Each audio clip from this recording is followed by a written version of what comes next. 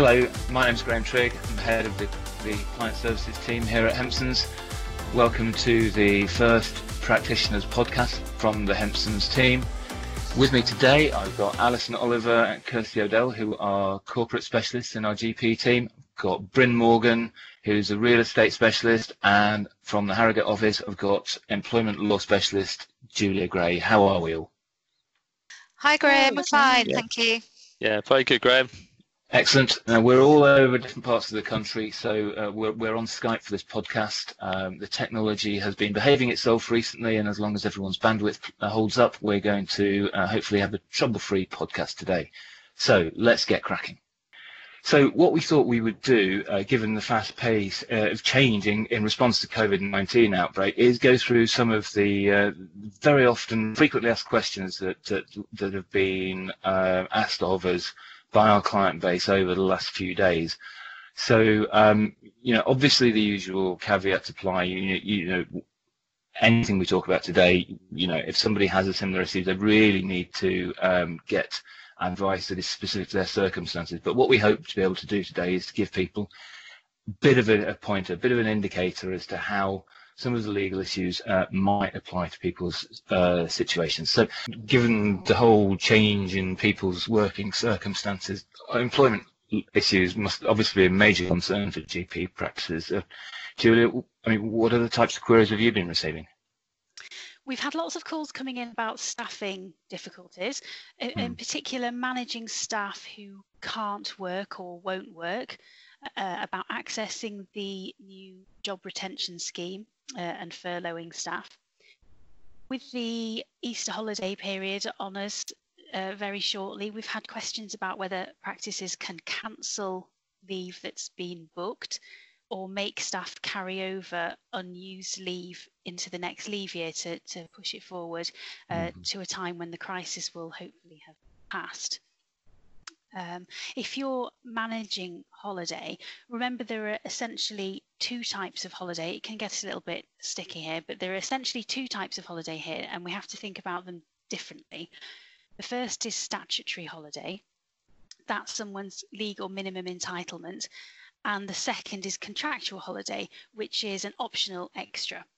In relation to contractual holiday, the message is always to go back, check your contracts and policies and see what you're allowed to do under the contract.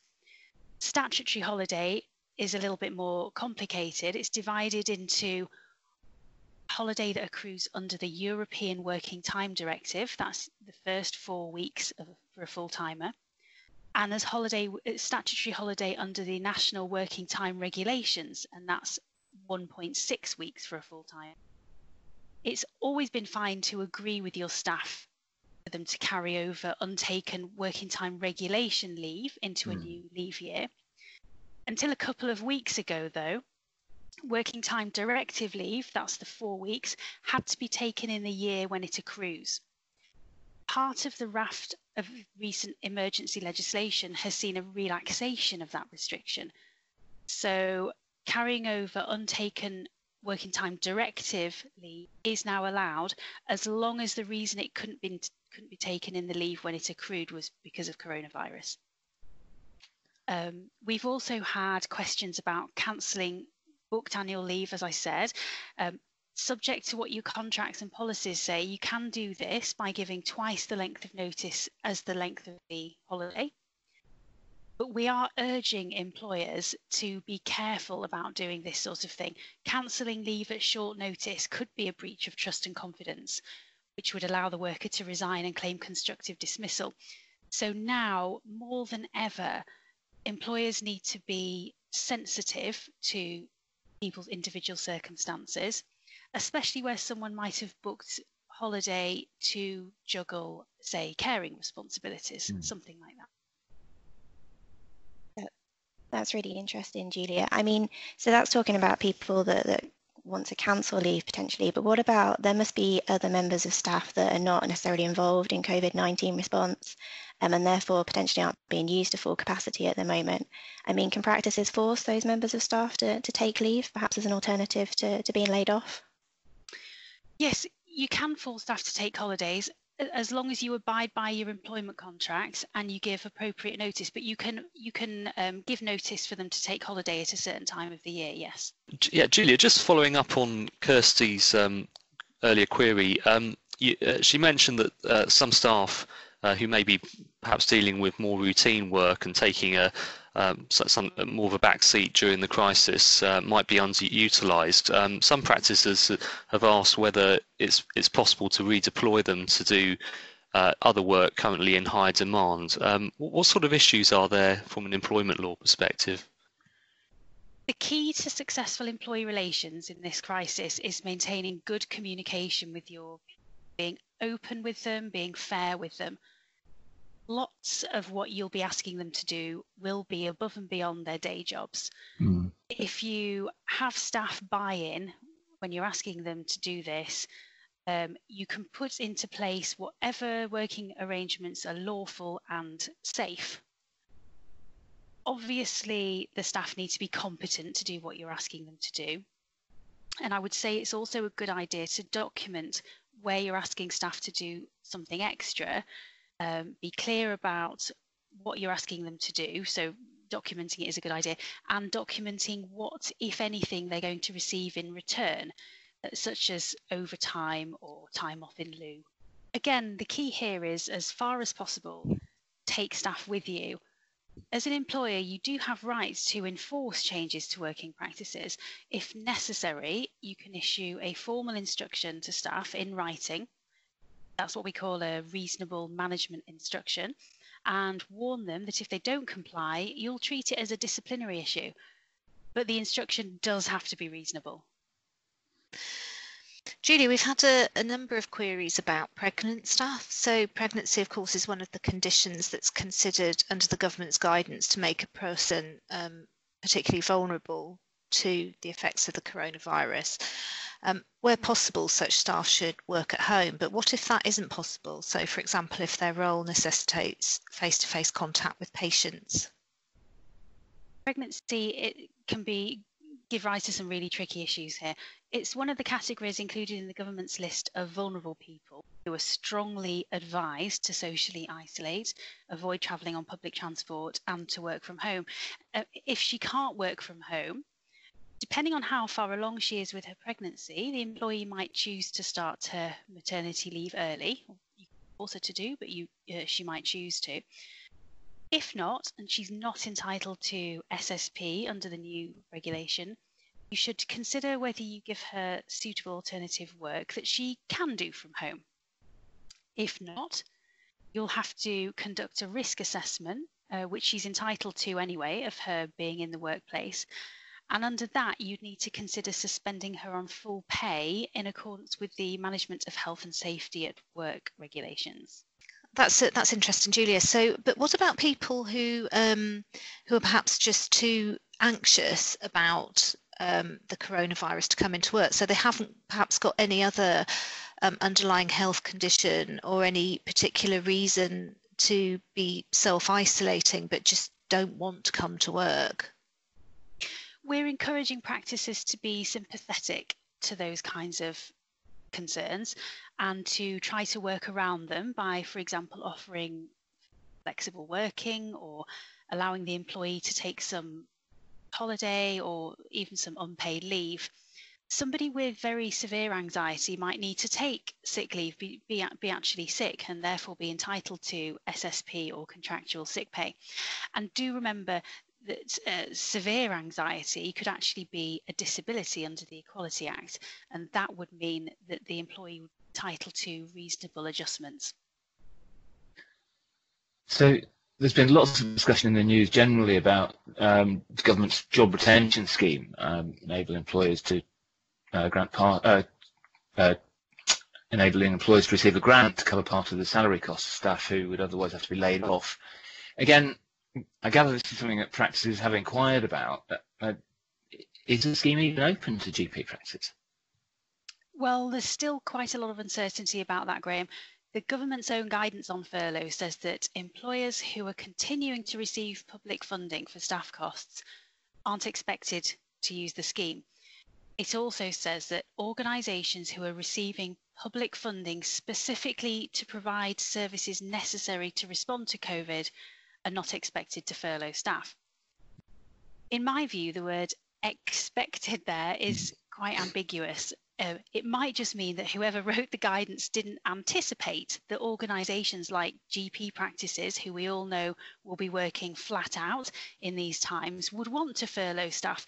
But we know that the situation is more complex than that, and GPs practices might well have staff who don't have enough to do. They don't have the right balance of staff in place to address the situation. Many GPs I've spoken to have less need for admin support because they're doing fewer face-to-face consultations, and some have seen a decline in private revenue streams. In normal times, these kinds of factors would be considered grounds for redundancy, and avoiding redundancy is exactly what the job retention scheme was designed to avoid. The principle behind the guidance is that practices shouldn't be paid twice for the same thing. That is to say, normal income and money under the furlough scheme. When practices are telling me that they're experiencing a drop in income and they have something akin to a genuine redundancy situation which they want to avoid by furloughing, I'm advising them to carefully evidence their decision making so that they can provide evidence later if required. We do know that where applications under the scheme are successful, HMRC intends to audit businesses which receive funding, and they're going to weed out the fraudulent ones. So thanks, Julia. Obviously, so many employment law issues for practices to consider. We could talk all day, no doubt, about just simply employment law issues for GP practices. Are there sort of any reliable sources of external information that are available for GPs at the moment? Yeah. Okay, both Public Health England and ACAS have guidance on areas. We'll put links in the show notes, and obviously the HMRC guidance on the scheme itself will also link to. Excellent. Okay, thanks, Julia. So we've talked a lot about employment law issues. Other than employment law issues, what are the other key things that people have been asking? Kirsty? Yeah, so I think the employment law issues are probably the burning questions at the moment, and we've obviously addressed some of those. And other things I think are mainly around the practices being concerned about the financial impact that this might have for them. So, for example, particularly if they can't meet their targets in respect of QOF because they're focusing on COVID-19 response, and then questions generally around what services they shouldn't be providing at the moment. So NHS England has issued some guidance on how they may be able to prioritise work, and we've included those in the links within the FAQs. I think it is really important for practices to consider and to review the guidance. There's some suggestions in there on some of the services that they might be able to suspend at the moment, so patient reviews, annual health checks, that kind of thing. And it's also been suggested that private work should cease to free up capacity for the COVID-19 response. And then from a financial side, NHS England has confirmed that QOF payments are expected to be as usual for 1920, but there might be a one-off adjustment where practices earn less than what they did in 1819 because of the impact of COVID-19. And then for 2021, QOF payments are also protected as necessary. So the rates are expected to continue on the assumption that practices would maintain the same levels that they've achieved previously. So it seems that practices have had some assurances about income levels, but many will no doubt still be concerned about the financial position. Payment receipt of rent is obviously a major issue for businesses as liability for business rates. Bryn, have you had any inquiries from practices on these sort of things? Yeah, thanks, Graham. Yeah, we've had a number of inquiries on these issues, particularly from landlords who are concerned about whether their tenants will be able to keep up with rent payments. For instance, I recently advised a retired GP who leases his former surgery premises to a children's nursery, and his tenant has asked for a rent holiday. I think just as an aside here, I think it's important that if you are a landlord and you receive a request for a rent holiday, that you pause and think, because agreeing to this could mean that you're waiving the rent for that particular period altogether. Now, if you contrast that with the way the government is offering protection for commercial tenants who are in that situation, what the government provisions allow is for the commercial tenants to be protected from eviction if they can't pay their rent because of COVID-19, and this protection is going to last until the 30th of June this year, at least, possibly longer. But it's very clear that in the guidance that this isn't a rent holiday, rather it's giving tenants more time to pay, and in the meantime protecting them from being evicted. If we look at it from the perspective of GPs who are paying rent for their premises, obviously if those premises are being used for NHS services, then they should be receiving rent reimbursements. So hopefully the present situation won't affect GPs' abilities to pay rent. And certainly I would be concerned if a GP came to me and said, oh, look, we're thinking of using our rent reimbursement to shore up finances somewhere else, because that could cause all kinds of issues in terms of auditing later on. That said, I do know there are a number of GPs who lease parts of their surgeries to others, maybe to pharmacists or a dentist, and it's conceivable that those tenants may be struggling financially and may ask for a rent holiday. Particularly aware that some dentists are struggling at the moment, given that most of them they're only meant to be opening for emergency appointments.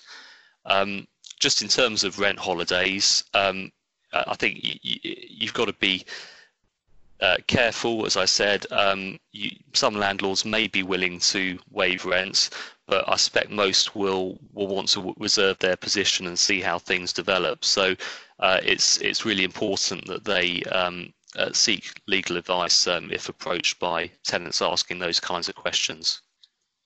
Okay, thanks, Bruce. So what about business rates? Are there any holidays available on that for surgeries? Yes, Graham. Certainly, a number of businesses are being heavily impacted, obviously by the lockdown, and are indeed entitled to business rates holidays. These include retail, hospitality, and leisure sector businesses, and also children's nurseries.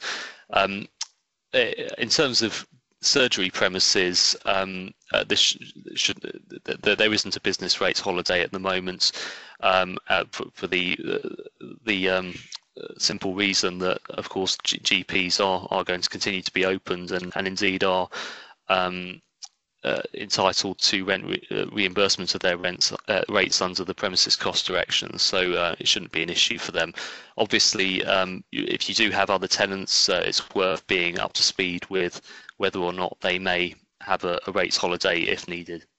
Thanks, Brent. So, Kirsty, before COVID-19 outbreak, major preoccupation for practices with the new network contract DES specifications. Provoked a lot of controversy before Christmas. Can you give us an update? Yes, we have had some clarification on that, and you're right, it was certainly a topic of conversation before Christmas and now seems a distant memory. The guidance does confirm that funding attached to the PCN DES will still be available, but some elements have understandably been postponed. So, for example, the structured medication review spec will be postponed until October, and then the incentive scheme is also being deferred, although investment for the first 2 quarters of 2021 will be paid to PCNs as support funding. So PCNs are still being encouraged to start work on things like the early cancer diagnosis and the enhanced health in care homes. So they're going to continue as planned, but obviously that has to be in alignment with COVID-19 response. PCNs are being given more time to submit their additional workforce plans, and CDs are also entitled to delegate their functions to non-clinicians. So again, it's just trying to align it with the COVID-19 response and free up capacity where it can be freed up. Additional workforce already taken would obviously be of vital importance to COVID-19 response, and I think this is a real opportunity for DCNs to work together as part of the combat for the outbreak as well. And so, Alison, for you, what are some of the major issues that you've been asked about recently? Yeah, well, as well as the issues that Kirsty's been talking about, there are some perhaps more mundane points, but that are nonetheless quite important. So one is, for example, about how the impact of the outbreak on partner absences might affect things like decision making. So most practices will have a partnership agreement that sets out the procedures for how decisions are taken, the kinds of majority that are required to take certain types of decision, and a number of partners that must be present at a meeting. Now, if the partnership agreement assumes that meetings are to take place in a specific physical location with all the partners physically present, and with a set number of partners being at the meeting in order for it to be quorate, the ability to take decisions could be quite seriously impacted if you've got one or more partners absent, either self-isolating or even worse if they have actually had a diagnosis and are unwell. It's theoretically possible, and some partnership agreements will permit decisions to be taken by meetings with partners taking part remotely, so for example through telephone or video conferencing. But it's worth checking whether your partnership agreement does actually permit this. Similarly, some partnership agreements will allow partners to take certain decisions without reference to absent partners in situations of emergency. And it's not unfeasible that practices could be faced with situations such as perhaps having to close a branch surgery because of understaffing, or enter an emergency contract with NHS England in order to deliver a different set of services, or perhaps enter contracts with other providers to obtain support to be able to continue to provide their services or to provide services collaboratively. And those are the kinds of decision that might typically in a partnership require a high majority of partners to agree, or even require the partners to decide those things unanimously. So it's worth practices having a look at their partnership agreements, checking whether their existing decision-making procedures will permit them to be able to make decisions in this agile way, and sometimes quite important decisions. Unfortunately, in these kinds of situations, we do quite often see in times of crisis and stress and practices being stretched, this can typically be when you can get problems arising with disputes between partners. And the last thing practices need is for the partners that are present in a practice to take an important decision like this without reference or involvement to a partner who is absent, and for that absent partner to then start challenging the decision that's been made. It just adds another layer of complication to a situation that's already very difficult for practices. So it's really worth looking at their partnership agreement, seeing whether perhaps changes are needed, and perhaps a temporary or emergency decision-making structure or protocol to be put in place to enable them to respond to these situations while the pandemic is ongoing. Another sort of practical issue that's arisen is around the practical aspects of getting documentation probably properly executed for transactions that are going ahead despite the pandemic. So, for example, we've had a number of practice mergers that have still completed during this period, and that involves the partners executing legal documentation, important documentation that has to be done properly, and attending to the necessary execution formalities for documents to be properly legally binding can be challenging at the best of times, and particularly when signatories are in isolation with suspected or confirmed COVID-19. Now, Bryn, presumably have you experienced this with your property work as well? Yes, Alison, I think this is certainly a big problem at the moment, and it's exercised, I think, a number of legal brains up and down the country. Typically, I mean, there are two types of legal document that may need to be signed. The first is what is known as a contract underhand, and this is basically a contract that needs to be signed, but the signature doesn't need to be witnessed. An example would be, say, a contract for the sale of a property. Normally, and this will hopefully be fairly straightforward, because the person that needs to sign can either print off the document, sign it, and scan it back, or otherwise, I believe there are kind of electronic signature platforms such as DocuSign and Adobe Sign, which could potentially be used.